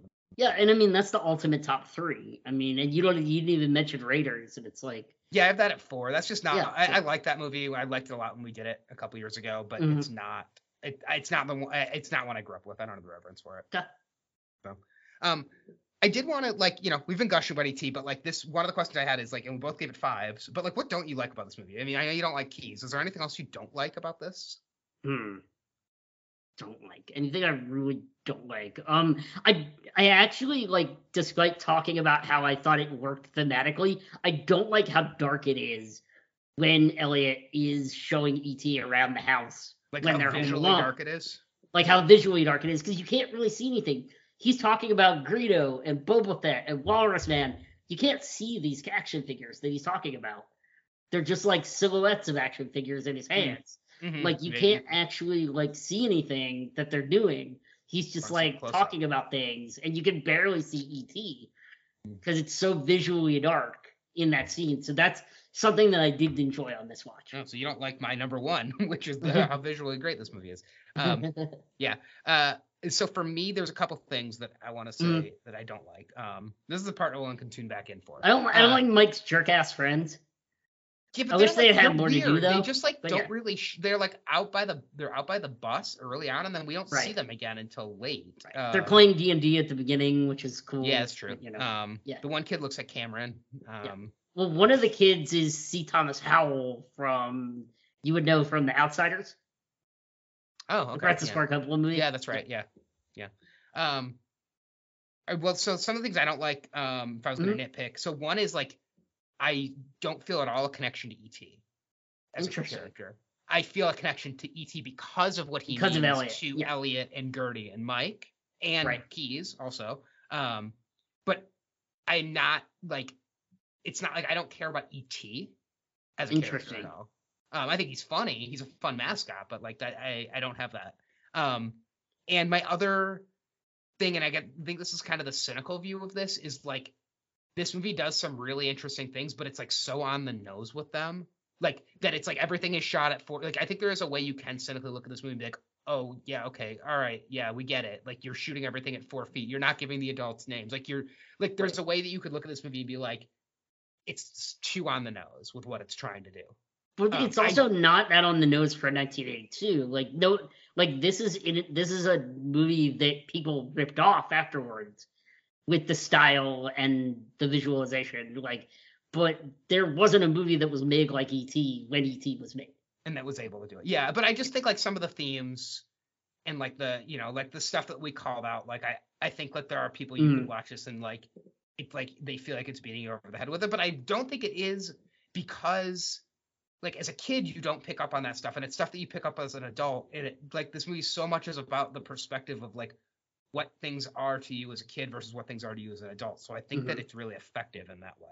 So, but I could see how that would be a nitpick for some people. Interesting. All right. Did our Spielberg list. Yep. We did not do our heroes of the movie because we kind of jumped out of order. Who's your hero of the movie? It's going to be the 3 kid actors. I'm going to just say it, the child actors. Yeah. Okay. Child actors. Yeah, I think they're really good. On my last watch, I said that I thought Drew Barrymore was the standout, but I actually I really appreciated Henry Thomas on this watch. But for the sake of something different, I will say Spielberg. There you go. Because just the magic that he does with this, and again, just like last week, like we talked about with Poltergeist, like the fact that this and Poltergeist are released within a week from each other, and that he has a hand in both, and how similar they are, like it's just like hell, like it's it's the clay balls in the air. It's amazing. Like what a juggling act. Absolutely. So. And leaning into that, I have an idea for a title connection. All right, well, why don't we do just connections to last week first? Okay, we can do that. Yeah. Yep. Sure. Connection. What'd you have? This was filmed on the same street as Poltergeist. It was actually filmed on the same street? It was filmed on the actual same street, which leads to my title idea, which is 2 sides of the same street. Yeah, all right. I do like that. But we also have children with divorced parents who were that we had last week that but we didn't. They were like we determined that right. Huh? It was unconfirmed divorce last week. Unconfirmed divorce, but yeah. But I like the idea that we came up with last week that possibly Craig T. Nelson's character is the missing dad from this movie. Yeah. It does. Yeah. He just went across the street. Exactly. Yep. Yeah. I mean, I do think like I like that title connection. I think like the fact that these movies were released like a week apart. Yeah, it really should be part of the title connection. So it like same street next week or something like that. You know, same street, different week. I don't know, like something like next week on the same street, maybe. I just think we need like or June 1982 on the same street. This street. I would just do. Like the streets of June '82. Sure, yeah, like where the streets have no June of '82. For Meg the Librarian, the streets of June of '82. Yeah, I like that. Sure. So I mean, you know, we're not getting Spielberg in there, but that's okay. We can't get everything, but I do think like June of '82 has to be, you know, 40 years ago, in a couple months. A couple other connections I had to last week. We had a football poster on the wall in both movies. We had that. We had a creepy female child in front of a TV saying something creepy to her parents. Yeah, standing in front of yeah. Weird stuff in front of TV. Star Wars toys. We had both. Lots of Star Wars merch. Yep. We had flying objects in a bedroom. Yep. There you go. In which when we talked about the bedroom, I didn't even talk about like the closet, and I guess the you know significant closet we both have in both movies. I think the deal with the closet was it connected two of the bedrooms. Is that what it was? Because it was so big, like it. But it was almost like a hangout room, right? Like they had like a it was like a hangout in there. Room. Yeah. Like they turned their closet into like a place where they could all like a clubhouse, and like a clubhouse and like a it was like a safe space, right? It's like there's lots of stuffed objects. It's very soft in there. There's like nice lighting, like. It did feel like when they're in the closet, they feel safe. Right. And there are other parts of the house where they don't feel safe, especially when because Mike goes into the closet when all the scientists are there and he falls asleep in the closet. And it's like, that's his one place where he can get away. And so it really is the safe space in that house. Absolutely. And then I just had, you know, whereas it's the most dangerous place in Poltergeist. Oh, true. Yeah. Because that's where everything is getting sucked into, where all the evil is. Another title connection we could have done is like the other side of the closet or something like that. Or not, you know, like, but I like what we have with. I think we're good. And then one other connection I have is just like another like very like unique looking movie house and very iconic looking movie. Like I always think of this house and like you just think of like the closet is really unique, but also like their breakfast nook. Like there's no other movie has like usually it's just like a table. Yeah. Right, but it's like this is like a breakfast nook and like the blind, you know, I keep going back to the blinds in the house and just like the way the house is laid out and there's like the living room, like it just there's so much of this that is, you know, again, like the way a kid would see his house, the way a kid remembers his house. Yep. And you have a bunch of scientists coming into a house doing experiments, trying to figure out what's going on. Yeah, exactly. And trying to nail down who this visitor, you know, we have a visior. Yeah. I mean, I wonder if we should be a visitor in the house visitor. Like the visitor of June 1982. Visitor of June 82. Yeah, I don't know. I think that's like more iconic than the street. Okay. I don't know. What do you think? Visitors of June. I like it. Visitors of June 82. Yeah. Take the in out. Yeah. Cool. All right. Yeah, we got to it eventually. All right. This is going to be a fun part. Connections to other movies from this year. So awkward dinner scenes. We have plenty of those. There's a huge one. Can I go first? Yep. Go for it. Yes. E.T. watches The Quiet Man. Yep. And that was what I texted you about. I said, oh, yeah, I totally forgot that's in this movie. I didn't even realize it was The Quiet Man, and Owen maybe should watch E.T. now. Yeah. So that I remember I didn't realize it was The Quiet Man until we watched The Quiet Man. And the scene where they're blowing into the house and the wind is going, and that's from The Quiet Man. That's right. Yeah, that's from The Quiet Man, and that's what Elliot then Elliot kisses the girl because of the because of The Quiet Man. Yeah. So that's fantastic. Yeah, that was the big one. So that's fantastic. Right. Good job. Go ahead with the other ones. We had the spacemen. We had lots of spacemen in other movies this year. Yep. Astronauts and spacemen and space scientists. We have different types of bikes. We have motorcycles and regular bikes in this. Oh, true. Yeah, motorized bikes or like powerful bikes. What else we got? We have a character traveling a great distance. I mean, a lot of the movies we had earlier, including The Quiet Man, a character traveled, you know, across the ocean. This time we have a character traveling through space. Mm-hmm. We have lots of frantic channel flipping on the TV. You know, when do we have in different movies, or like different different things involving the TV, and Poltergeist and Summer of Sam and Romeo and Oh, Juliet. Apollo 10 and a half as well too. Yep. Apollo 10 and a half. Yep. Yeah. And then we have character getting really sick. Yep. True. Which we had in The Big Sick, Notebook. Yep. About time as well. And what was the other one? Brooklyn? Is that what it was? Yeah. Yes, she had to go back because her sister was sick. Yeah. As we get to the end of the year, sometimes it's like, what happened in that movie? Yeah. They do reference baseball as well. I don't remember what. There was a line about baseball in this. We had a lot of baseball. Well, doesn't he throw a baseball into the garage the first time he meets E.T.? Oh, could be. And it gets thrown back out. Yeah. Mm-hmm. Did we have significant chocolate in any of these movies? The Reese's Pieces? No, I mean in any of our other ones? Not really. Yeah, no. Okay. But yeah, the Quiet Man one, it was like a huge one. And actually, this movie has not come up that much. Came up after Apollo 10 and a half. Okay. I suggested it after Apollo 10 and a half. I think just like coming of age movie. Coming of age space. Came up after Poltergeist, obviously, and then it did come up after The Quiet Man. Kyle Curry suggested it, and he said, well, and this is basically what I thought. His connection was movie within a movie. He said, well, I'd never seen this film before. I definitely was familiar with the homage in E.T. since I was a kid. There you go. Yep. But I was surprised. That was it. I thought it would come up a lot more on this podcast, but only a few times. That's too. Yep. All right. So we've got that movie map time. What is your connection to the last movie? I mean, the big one is Ferris Bueller's Day Off. Yeah, that's right. Because you have the, staying home sick from school, and Ferris has that whole monologue about how to fake being sick with your parents. Yep. And, the thing about, like, faking your temperature, like, with a faulty thermometer, which is what Elliot does. Right. And so, it's like, then there's... we also have the droning teacher in Ferris Bueller's Day Off. Teachers, yeah. Like the teacher who's like the boring monotone teacher, not just a teacher, but like a droning monotone teacher. Bedstein. Yeah. Yep. And then what else you got? Yeah, I mean that's the best one. That's a big one. We're going kind of long, so I probably don't have anything else I'll throw in for movie map. I think that's probably the closest one. So, if we had done The Quiet Man last year, I would probably say The Quiet Man. Though. Yeah, right. All right. And we already did our one last things, even though they were not our one last thing. So I think any more one last things. Yeah, I'll add one more last thing. I do have one more thing also. The E.T. aliens appear in the Senate scene in Attack of the Clones, and there you go. So that's another Star Wars E.T. connection, but it's not going to come up in movie connections, which is why I wanted to. So Yoda and E.T. are always connected to each other. Yoda and E.T. are connected, as are George and Spielberg. This was my question that I was going to ask you during Connections, because you've seen all of this show, and I have not seen the latest season. Which movie do you think is a bigger influence on Stranger Things, Poltergeist or E.T.? Ooh, that is a great question. I would say season 1, definitely Poltergeist. Later seasons, definitely E.T.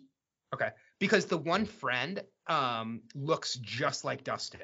Like he's got the hair that comes out, he's got the hat, and the glasses. Like the way Dustin's character looks in Stranger Things definitely is based on that character for me. Yeah. If Grace is listening, she can correct me, but I would say season 1 Poltergeist, later seasons E.T.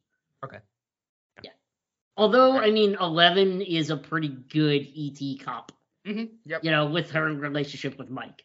But and like the scientists coming after her. Yeah. We have a character named Mike. I mean, I don't know if the character named Mike is named after the Michael, but yeah. Mm-hmm. All right. Well, why don't we get to suggestions? We can pick a movie for next week. What do you think? Let's do it. All right. So once we do pick a movie, send us your feedback at @LadderMovie on Twitter, themovieladder@gmail.com. Send us your feedback on the movie we pick, your score, any notes that you have, and then suggestions for us to do in 2 weeks. Absolutely. So I think we have 2 more episodes in October, I believe. Yep. Right? Next week is one more episode. Next week is the 25th, and then the episode after that will be November 1st. Oh, yeah, you're right. Crap. One last spooky season. Well, yeah. But, we can always go more. Yeah, we can always approach it. All right. So Megan the Librarian kicks us off on the suggestions rung, and she says Signs, 2002, another movie with kids and aliens. Yep. Her next one, Scream. So the original Scream. It's a spooky movie, and it's got Drew Barrymore in it. Yep. Now, I never saw the newest Scream. Did you see the new one? I did see the newer one, yeah. Okay. I think it was on Peacock or Premium. Yeah, if you want to watch it, I might even watch it tonight, unless we end up That'd be a good one to watch. But I saw Drew Barrymore is listed in the cast for that. Is that just like archival footage? I'm not going to comment. Okay. I did because when I was looking at movies she's in, I saw she's in it. So I don't want to spoil anything. Okay. Okay. Yep. All right. Good to know. I just was curious. This is a movie that's on my list. Taking it off. War of the Worlds. Definitely on my list because I had never seen it. I had never seen the Tom Cruise War of the Worlds. So yeah. So this is one that there is like a little girl character played by Dakota Fanning. Pairs up pretty nicely with Drew Barrymore. It's one that I did not like when I saw it. Okay. And I would be interested to revisit it. Interesting. So yeah, that was why I put it on my list. I can take it off my list. Yep. I'm not gonna lie, I don't feel like my list is great, but fair enough. Well, all right. Moving on to our next suggestions, we have from Jenny. She says Indiana Jones and the Temple of Doom, Steven Spielberg, John Williams, and very Halloween-ish. A little spooky, yeah. Kali Ma, right? They rip out the heart. Call your heart, Dr. Jones. And we had a significant heart in E.T. as well. True. Good point. Right. And would be the first time we've ever gone to a sequel of a movie that we did. I think, right? I don't think we've ever done a sequel.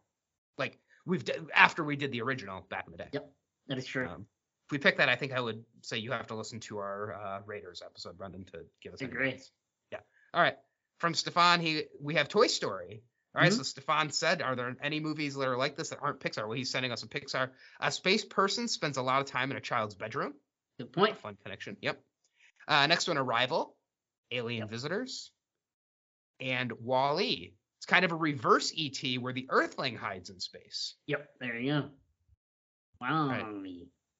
And Alex says, I think this is the time for Critters 3, another movie with a young star who goes on to have a huge career, whose character interacts with aliens. Now, do we have to watch Critters 1? I think we talked about this last time, Alex suggested. Did we? Yeah. Do we have to watch Critters 1 and 2? No, I think we did just watch Critters. We just watched 3? We just yeah. All right.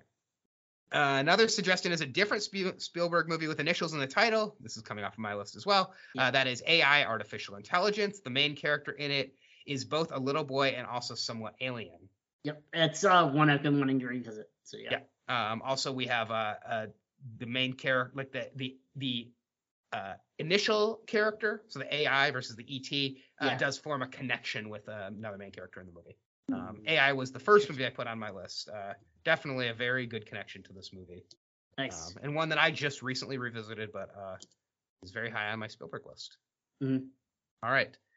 And we get to Olin. So Olin still is going to suggest movies, even though he didn't watch the movie. He says, so here are some aliens in my Earth recommendations that I can knock off my own watch list. Yep. First one, The Man Who Fell to Earth. David Bowie plays an alien stuck in America. Yep. Watched that earlier this year. Really, it was a weird freaking movie, but not a bad movie, just a very strange movie. And believe it or not, that was another one on my list. So my list, I might have to look up from some backup suggestions. Well, then I will go. Really good thing I get to go first this week. Yeah. Next one he's got is Under the Skin. Scarlett Johansson wanders around Glasgow. Mm-hmm. So never seen Under the Skin. Alien Scarlett Johansson. Yep. Yeah. And then The Thing. Olin says you've seen the original, might as well try to catch up on the remakes. It's the 1982. There you go. Yep. You know. Well, we don't know if that's an alien in The Thing. No. Well, we know it's something. Yeah. I guess it's not. It's a thing. It's an unhuman object. Yep. It's a thing. All right. Jim has Enemy Mine as his ladder rung from 1985. I've never even heard of this movie. No, I haven't either. I was very intrigued. Dennis Quaid, although he puts Dennis Quad, and Louis Gossett Jr., fresh off his Oscar in a movie about a conflict between humans and aliens, shows 14 cast and crew with E.T. Interesting. Yeah, I had never heard of this movie. I'm definitely intrigued. Yeah. All right. I get to go first with host suggestions, so you can do some furious Googling. Yeah. First one off my list is The Iron Giant. Even though I watched it earlier this year, I would absolutely revisit Creature it. from the Sky. Yeah, exactly. A young boy and federal agents trying to chase down the creature. I would be remiss if I didn't throw in Star Wars, just for all the Star Wars references in this movie. So yeah, Star Wars. You mentioned it earlier. I've never actually seen Super 8, so Super 8 is one I'm gonna throw in there. Mm-hmm. Kids chasing after some sort of mystery. I'm gonna go ahead and throw Alien in there. I mean, I love Alien. I would love to revisit it for our final spooky season. There was a podcast where they're talking about Alien. Alien's not. Do you think Alien Yeah. is a horror movie? I just think it's science fiction. I think the first one is a horror movie. Absolutely. Okay. Yes. Um, I've got a lot of really weird honorable mentions. I don't know. don't list them yet because I got. Yeah, no, I'm trying to decide what I want to make my last pick though. I see. I'm gonna go with for my final pick. I'm gonna go with a movie I haven't seen because everything else on my honorable mentions is something I have. Same writer wrote the BFG. It's about a kid who befriends a creature from another realm. I was just looking at that. Yeah, I'm gonna go with the BFG. Okay, that's interesting. BFG. BFG. All right. All right. Well, let's see. You didn't take any. Wait, you did take Super 8 off my list, right? Did you have Super 8 or not? I Okay. did. So you took Super 8 off my list. I have some. I probably have enough to get us through. All right. Let's see. Where do I want to start? First one is a movie that came out in 2019, I think. And it's a coming of age about the space race, something with space going on. It's called Vast and Night. It's an Amazon Prime movie. I never saw it. It's been on my watch list forever. Much like I don't remember who it was. Was it Alex that said that he'd only seen like kind of bits and pieces of ET, but never sat down and watched the whole thing? This is the way it is for me on this movie. This is another 80s coming of age movie, classic. It is The Karate Kid. So I know I've probably seen the whole thing, but never sat down and watched the whole thing. Right. So they do live in Northern California, much like the kids in this movie. Okay, cool. Yep. There you go. And next one is Pete's Dragon. Yep. This is the new Pete's Dragon, the one by the guy who did The Green Knight. And I don't know a ton about this. I've never actually seen the cartoon, but apparently, I think he finds a dragon in the woods, much like finding E.T. in the woods. And the name of the dragon in Pete's Dragon is Elliot. So, I thought that made it a good connection. And how many did you put on your list? Just so I know how many. 5. 5. All right, and that's 3. Yep, I'm going to skip this one. I talked about the sequel. So this movie takes place on Halloween. We get a lot of stuff going on in a closet, some interesting lighting. So why not throw the original Halloween on there? Ooh, there you go. Yep. And is X-Files a good suggestion? It was on my honorable mentions because it's not a good movie. I as much as I would love for us to do the X-Files movie, it's just not good. Yeah, I just didn't know if it had any kind of good connection. All right, I'll skip the X-Files. I mean, it just wouldn't be as fun.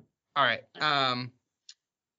I did like that this movie is edited by Carol Littleton, which reminded me of Claire Littleton from Lost. Carol Littleton did edit The Big Chill, but I don't think there's anything else really connecting this to The Big Chill. Not. So for my last one, I'll do Fire in the Sky. There you go. Yes. Yeah. I don't really know. I think it's about a guy who gets abducted by aliens, and Henry Thomas is in it. And it's 11 years after this movie, we get Henry Thomas and I believe it's an HBO production too. I remember it. Okay. I remember it freaking me out when I was a kid too, because I think that's one of those where the box was always kind of scary. Yeah. But I never saw it, and then I think I always confused it with Close Encounters. It's so similar. Right. And then in terms of honorable mentions, I had Avatar.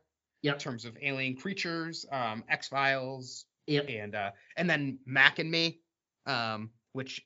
I've never Mac seen, and but Me it seems like a real ripoff of this movie. And the alien in Mac and Me is so not scary, just weird ass looking alien. You know what? I'm gonna swap out Alien for one of my other look at you. honorable mentions that I forgot about. Yep. We talked about this movie earlier this year when we did Apollo 10.5. Because it came up as a suggestion for me. It's Ethan Hawke, where he and River Phoenix and another actor play young boys who tried to build a rocket to go to space, and they may or may not encounter beings in space, and that's Explorers. Oh, all right. And it's also an 80s film. It has a lot of similarities to this movie. Oh, cool. So it's like another one, like Mac and Me. It's another ripoff of. It's a little bit of a ripoff, but it's. What about a great was Batteries Not Included, like an ET ripoff? I never saw that. Batteries Not Included was an easy ripoff, and it was sort of a mix of Short Circuit and ET because they're like alien discs. Short Circuit could have been fun to put on our Eh, list. not really. But yeah, Superman was on my list because Okay. it fell from the sky. Arrival was taken. What else? Outbreak, because of all the hazmat suits. Galaxy Quest, Predator, Contact, Coneheads, Men in Black. What Men in else? Black. Jaws, and Saving Private Ryan. I thought about. Yes, I did think. Yeah. I forgot. I thought about putting that on my list. Yeah. Oh. What about you? Anything else? Nope. I said them all. All right. Why don't you read what we got, and then we can pick. All right. We are gonna go with Signs, Scream, War of the Worlds, Indiana Jones and the Temple of Doom, Toy Story, Arrival, WALL-E, Critters 3, AI, Artificial Intelligence, The Man Who Fell to Earth, Under the Skin, The Thing, Enemy Mine, The Iron Giant, Star Wars, Super 8, Explorers, BFG, Vast of Night, The Karate Kid, Pete's Dragon, Halloween, and Fire in the Sky. Zach, you get to go first. All right. War of the Worlds. There you go. Yep. Spielberg, Aliens, movie that I think I would be interested to revisit. It is not on my Spielberg top 10 list, but maybe I'm missing something. Yes. And let's see. I'm going to go with a film that's been on my watch list for a really long time, and I've never seen it. I think it's actually a good suggestion. And I think it would be different enough from this that it can be interesting. I'm going to go with Under the Skin. Okay. For my list. Under the Skin is very much different from E.T., although it is creepy. I've never seen it. Okay. So there you go. Cool. All right, from your list, you've never seen Super 8? So I've never seen we gotta go Super 8. Yep. It's like basically J.J. Abrams makes E.T. is especially Gotcha. Super 8. You got that's Kyle Chandler, isn't that? Yes, and I feel like there's probably the kid actors in Super 8 ended up being being famous. So right, and from your list, the only one that really catches my attention, I just don't think Fire in the Sky is very good. I'd like to. Let's do Vast of Night. I know I've heard of it, but I don't know anything about it. So there we go. Well, I know Vast of Night is on Amazon Prime, but I will pull the rest of them up. Great. So we got. I think Vast of Night was one of those movies movies that came out in early 2019. It was on like all these lists of like this is like a movie like unnoticed movie that's very good. So we're sticking with some form of alien life form moving forward. That's fun. War of the Worlds, Under the Skin, Super 8, or Vast of Night. Honestly, War of the Worlds probably would have been on my list if I didn't see it on the list earlier from one of the listeners. And you said you've never seen this, or you wanted to read I've never seen this version, and I think the Spielberg blind spot is probably what we got to go I think with. it is too. And I mean, also it's Tom Cruise, who we love. Is Tom Cruise 5 times yet on the pod? I feel like probably more than 5 times. More I than was 5? wondering if Spielberg was 5 times. Definitely. So Spielberg is Catch If You Can, E.T., Raiders. That might be it, right? Yeah. So just Didn't we do more Spielberg than that? Maybe we haven't. I thought we had.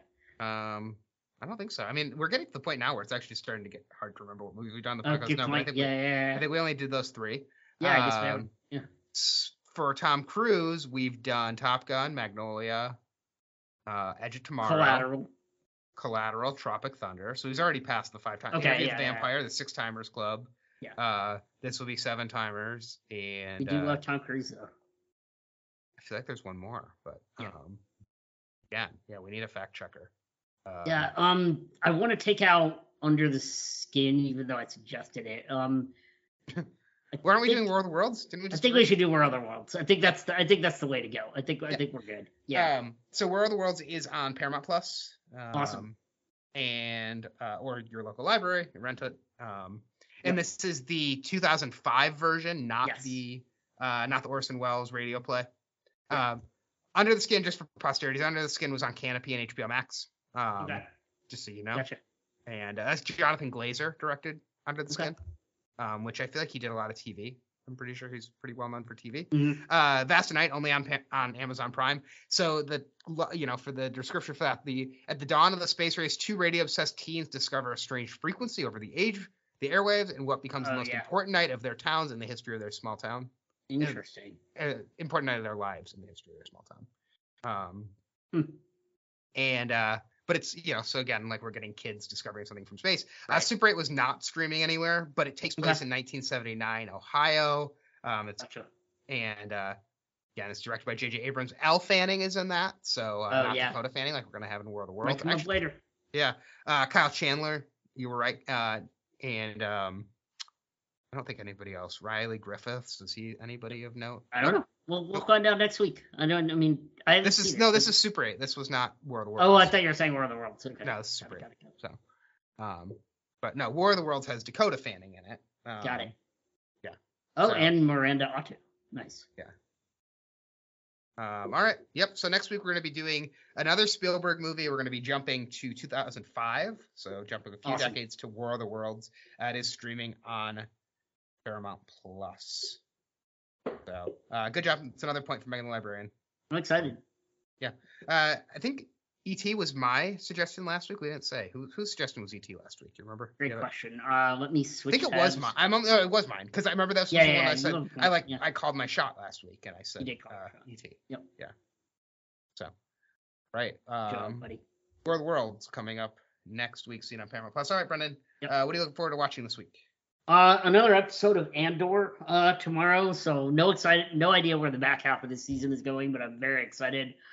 I want to go see Tar, the new Cate Blanchett film. I'm hearing really good things. I've heard great things about it too. Yep. So I'm hoping to get to East Street and see that at some point this weekend, and I'll try to find some spooky stuff to watch over the weekend. Also gonna keep going with Hitchcock. So maybe I'll have more to report on that next week. Mm-hmm. So there we go. All right. Good. What about you? Yeah, I don't know. I need to catch up on. I'm like multiple weeks behind on the Criterion Challenge. I still need to watch the Young Girls of Rockford. It's very good. Yeah, it's very fun. And then I need to watch whatever for this week, and then upcoming next week. I've also got. I have the Birdcage rented from the library right now for the Renap Challenge. I'm almost done with that. So, and I would like to start Andor now that I've finished She-Hulk. So you should. If you're looking for a Anna Karenina movie for this week, I did watch Alphaville for the Criterion this week. Oh, yeah. You've already seen Alphaville. I liked it. It was weird. It was a weird freaking movie, but I liked it. It's like a sci-fi noir, it was odd. It was very Blade Runner meets like Memento. Yeah, Blade Runner. That's a good, good connection. Yeah, it was good. Yeah. And we'll both be watching World of Worlds. This will be interesting. You can't have very many Spielberg blind spots, I'm assuming, or Tom Cruise blind spots. Not really, no. I mean, Tom Cruise is one of my most watched actors in my Letterboxd history. On this podcast, I'm sure. Yeah. So, I mean, this is a rare Spielberg blind spot for me. I'm excited. Well, Aliens are coming back next week. Yep. So, we'll be watching War of the Worlds. Catch it on Paramount Plus. Yep. Catch me every week on Post-Show Recaps doing Andor coverage. If you want to, follow me on Twitter at FitzyBrennan and at Post-Show Recaps. Thanks, Zach. Enjoy.